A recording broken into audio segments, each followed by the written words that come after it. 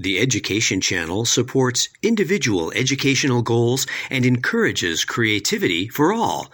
Visit uctv.tv/education. Hi, my name is Maritza Sanchez, and I'm a PhD student in material science and engineering. Currently ended my 6th year, and I do research on materials for extreme environments, so materials that can withstand very high temperatures, different types of energies. So I synthesize these materials and I test them for certain applications in extreme environments.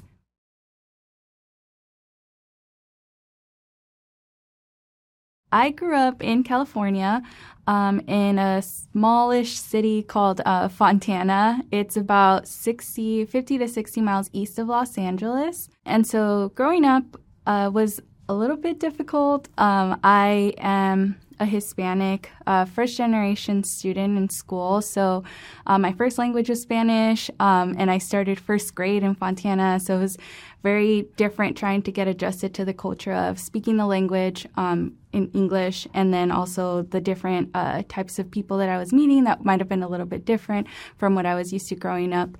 And so that was a little bit hard. But regardless, like my parents, they always were very strong and strict about education. So I think that really helped me in trying to focus in my academics and try to do well in school. And because I think Spanish was my first language, I kind of gravitated more towards math because it just seemed easier, because math is the same in Spanish or English. So I think I understood it a lot better than trying to take English classes and history and that kind of stuff. And so I think since very early on, I kind of just gravitated towards math. I did really well in math, and I kept that throughout going into high school and beyond in college, which I think kind of contributed to me being an engineer was the fact that I really like math and I really like science. So I just continued doing that because it all made sense to me even as a small child. But yeah, growing up was nice. I have a big Hispanic family. I have over 60 plus cousins. And so we would always travel to Mexico and spend Christmas with giant family reunions, which was really nice because I still got connected to my culture, and then visiting family members in the U.S. too. So it was always family oriented too, which was really nice. And so even when I went into college, that first year was a little bit rough because I didn't realize just how much family-centered I was. So I, being a teenager trying to go and get the college experience, I was I really want to go far away and have the whole college experience, live in a dorm and do all these things. But then when I got there, I got really sad because I was oh man, I really miss my parents and my family. I didn't realize that every Sunday we would always go out to eat and spend together. And so being there, it felt a little bit isolating. But, trying to find a new community in college and stuff to keep that sense of family and having people there for you to help you out, even if you are far away from your family. I was in the dark a lot when I was applying to college. There wasn't a lot of, in terms of my family, there wasn't a lot of people who were there to kind of tell me what the process was like when I should be thinking about what I want to study, where do I want to apply, and stuff like that. So when I was in, I think, middle school, I did join the AVID program, which kind of helps prepare you for college. But even then, our school was a little bit more low resource. So it wasn't we had these great experience of traveling to all of these colleges to see them and see what they're like and what their campus life is like. So it was just in general, think about college. And then they kind of introduce you to those careers that we all hear about, being a doctor or being a teacher or something like that. So I feel there was still so much more out there that I didn't know. And so the reason why I knew that I should be applying to college was based on the group of friends that I had in high school. So I tried to because my parents really pushed the importance of education and doing well in your classes, I always tried to have a group of friends around me who were, very intelligent, who pushed me to be better and to do well in my classes. And so because of them, I had that exposure to understand that I should be applying to colleges and stuff. So even then, when I did apply to colleges, I feel I only applied to maybe 4 or 5 schools, and they were mostly all in California and they were like University of California system, so UC schools, which in retrospect now, I could have definitely expanded my range and what like the opportunities that I had to go to other places, maybe like the Cal State system, maybe out of state. But, I was always told that out of state was so expensive, so don't do that, But, there's a lot of opportunities out there like having scholarships and stuff that I just didn't know at the time that would have helped me like make that decision as well. So the application process, it was nice because I did have teachers who like looked at my application materials. So that was really helpful. But in terms of like the selection process, what school should I apply to? What program should I apply to? It was really difficult. So when I did start, I didn't know I wanted to do engineering because I had no idea what that was. So I had applied to all of these universities as a psychology major because I was a peer counselor at my high school and I thought, oh, wow, this is awesome. I want to be a psychologist for the rest of my life. And then it wasn't until like my high school math teacher sat down with me and told me like, hey, you're like one of my top students in math. Have you considered a career maybe in engineering? And I was just like, what's that? So he like sat down with me, and he had originally started as an engineering major in college before he became a teacher. So he told me what his classes were like, what it entailed to be an engineer, what kinds of engineering were out there and stuff. So it was really helpful to have that conversation with him and for him to kind of show me and expose me to that, because that completely changed my career path. And so, that from there, I made the decision that this sounded really cool. I was happy to be doing like math and science all the time. And so when I went to college, I decided that I was going to change my major from psychology because all of the programs I applied to were psychology. So I had to go through that transition of changing. So that was a whole nother challenge on its own to get to college and then try to be changing your major throughout the first 2 years and stuff. And so like I also have like a very unique story because I started off at UC Santa Barbara, again, trying to change my major. And UC Santa Barbara is a very competitive school for engineering. And they have 2 different colleges. So I was in one college for psychology, and I had to make the complete switch into the College of Engineering. And so that was difficult as is. But the majority of my physics class, which were like 300 people lectures, were trying to just switch into engineering. So it was very competitive, too, to even be a student at UC Santa Barbara trying to get into the major. So when it came down to the end of my second year, I did the application process, and they only accepted 3 students that year, and they were all about 4.0 students. So I did not have a 4.0, so I wasn't accepted into the program. So I had to make a decision on whether I wanted to stay at UC Santa Barbara and do a different major, or if I wanted to leave the university, go somewhere else, and pursue engineering, which ended up being the latter. So I did leave Santa Barbara and I went to California State University, Los Angeles. And that decision was really hard too, I think, because a lot of people kind of looked down upon the transition from a UC to a Cal State, which in the moment I didn't know. So like people telling me like, why are you leaving Santa Barbara? Like that's such a great university. It made me feel like I was making a mistake trying to pursue my career somewhere else. But in the end, it was an amazing opportunity. I got to Cal State LA.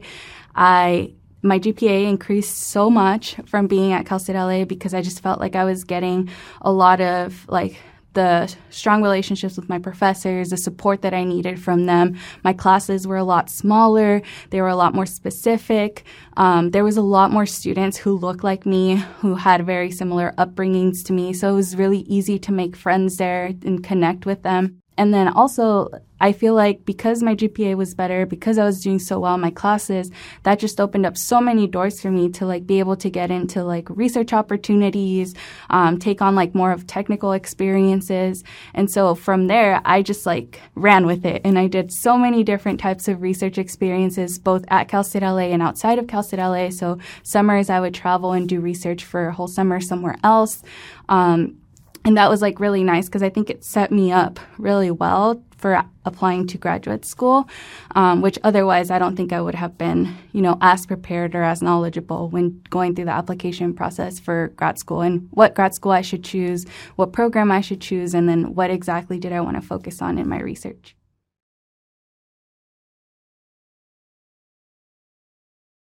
I actually had a lot of friends who did go into industry. It is very common when you major in engineering to kind of just do the bachelor's or maybe do a master's program and then work in industry because it is very design focused and, you have already a lot of the skills that you need for industry to be able to do those projects.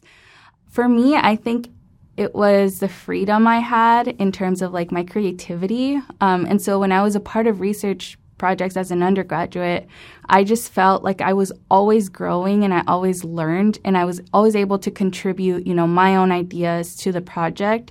And so there was a lot of like wiggle room for like, we can do this instead or we can try this, which I really liked. I like that freedom. I don't think I do well under like very strict, like, project like steps, So for me, like having that flexibility to be able to just like do what I like and contribute to the project with my own ideas, I think that was the biggest thing.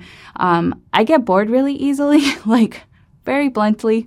So like being a part of these projects, like I never got bored.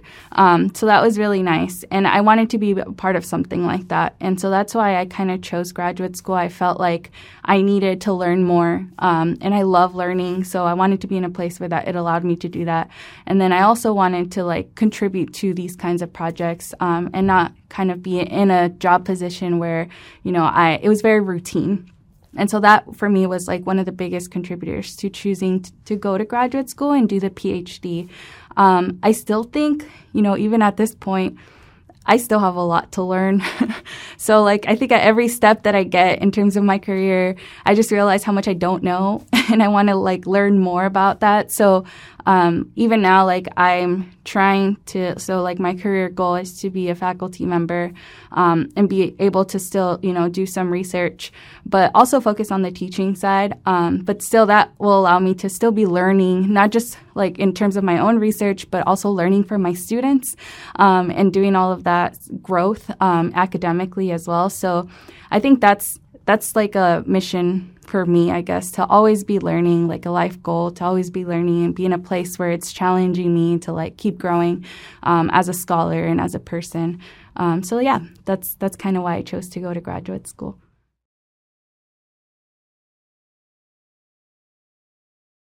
Our PhD programs are most of the time, almost 100% of the time funded. So a lot of students don't know this, and I definitely did not know this before, I got to college, was that if I did want to ever pursue a doctorate, especially in the STEM fields, those are funded. So your tuition is paid for, and you also get paid. It's like a job from the research that you do, either through different types of sources. It could be fellowships, which are very similar to scholarships. It could be through teaching assistantship, so you're teaching a course and you're getting paid for that. So you're still being funded while also doing your research. It could be a lot of different things that your advisor might be funding you.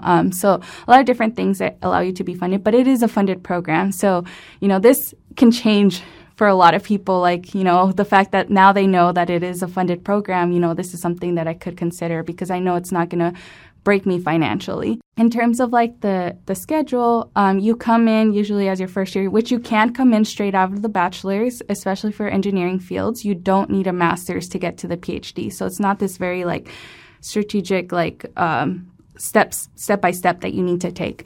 So I came in straight from the bachelor's into the PhD. And then your first couple of years are usually you taking courses that are requirements. It's a lot less courses than you would as an undergraduate student or even a course-based master's. And they're very specific to the field that you're studying. And then you usually take either a written exam or some kind of oral exam at the end of your second year that will allow you to obtain the master's if you don't have one already. So you kind of get it along the way. And then after that, like you usually start research your first, second year, but at a very like low intensity. And then once you start to finish up your classes, you dedicate most of your time into the lab. Or if you are someone who's more computational, then, a lot of stuff on the computer. And so you focus on the research for the last couple of years. Traditionally, doctorates take maybe 4 to 6 years. But again, that's very specific on the program. It's very specific on the advisor that you have. But that's kind of what it looks like. Throughout this, you also do a couple examinations. One is the proposal of your project to a committee of faculty members who, give you feedback based on that proposal.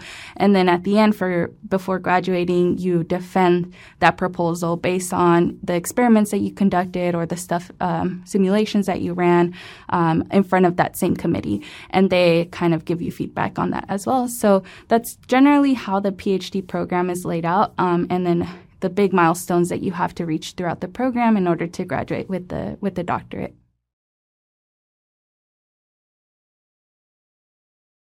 The general field is material science and engineering. The good thing about material science and engineering is that it's very broad, so it can be applied literally anywhere. We see materials everywhere in the world. So you can think of materials in a biomedical sense. So when we're thinking about technology that we use in hospitals, you can think about it in terms of aerospace, so planes that fly in the sky, or even space exploration, so some of the rockets that we see going into space.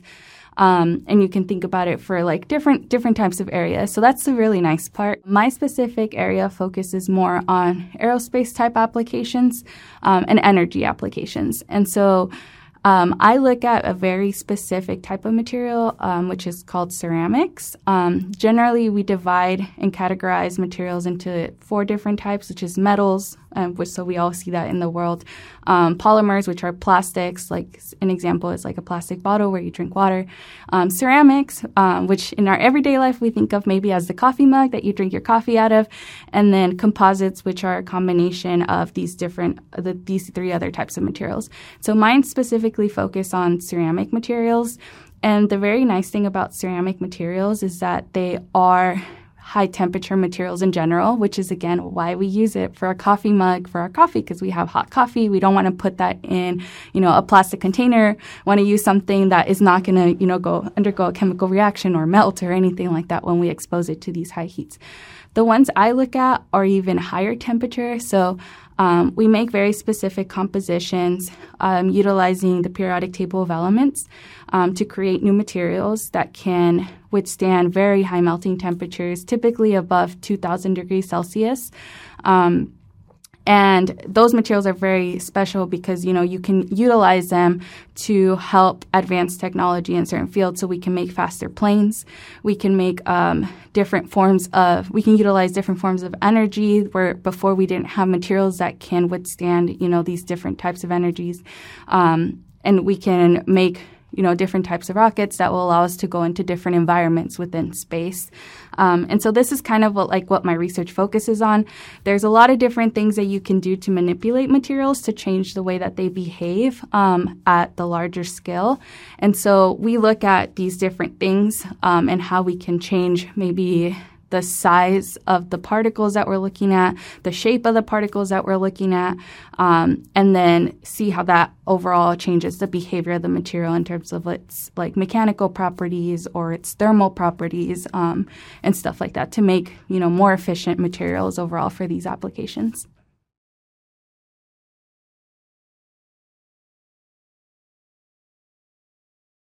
One of the places where I found the most community that significantly contributed to all of my successes as an undergraduate student and also as a graduate student now has been the Society of Hispanic Professional Engineers, which is an organization that is focused upon trying to allow Hispanic students to thrive in these fields and be successful and get to their professional careers. But it's a very opening and welcoming community, so it's open to anybody. You don't have to be Hispanic. But what I really loved about this organization was at any level that you are, even pre-college, if you're a high school student, they do a lot of different types of events and programming that allow you to be at whatever stage you are and prepare you well in advance for you to be able to be successful in these fields.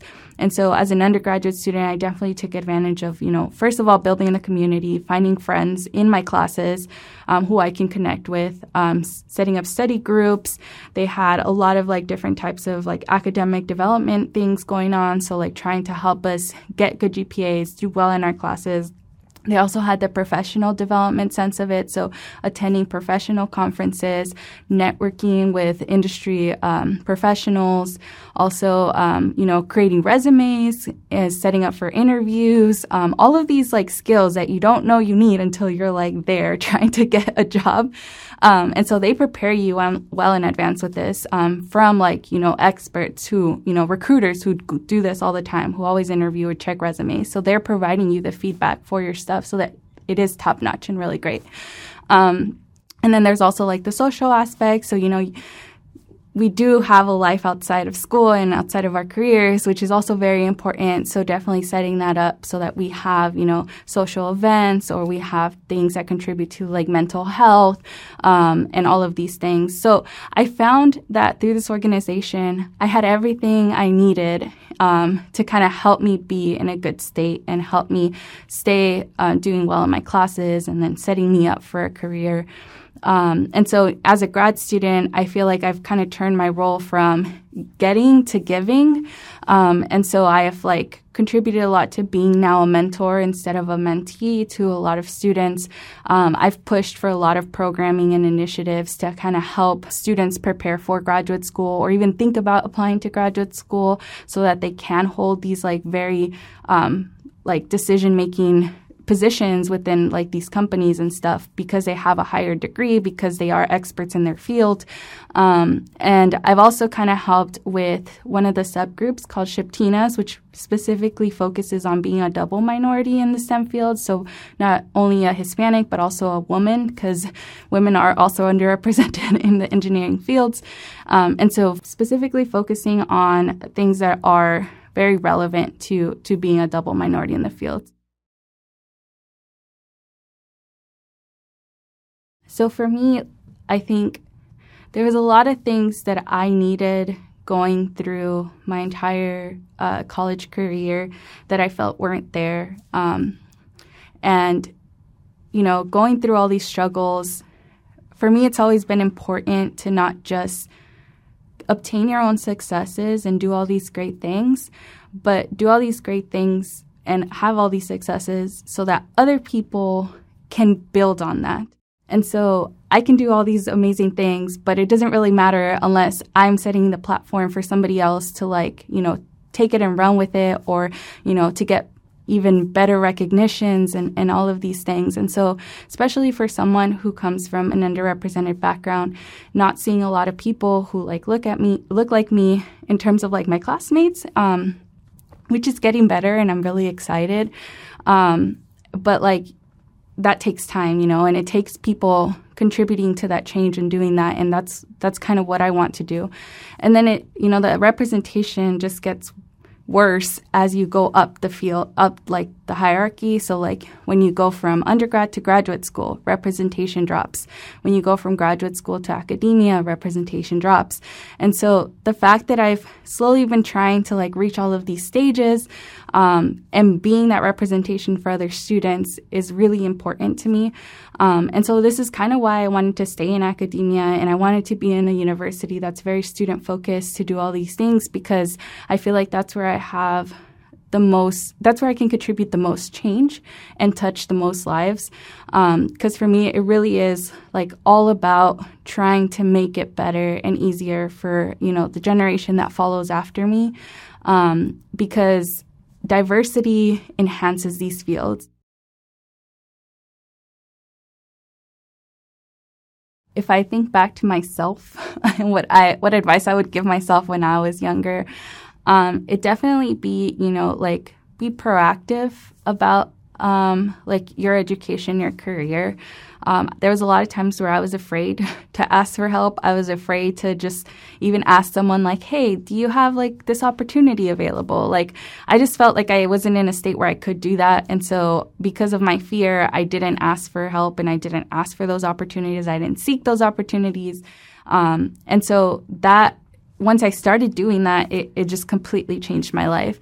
And so I feel like if I would have started that a lot earlier on as an undergraduate, there would have been a lot of different things that would have happened for the better, in terms of my college career and even getting to graduate school.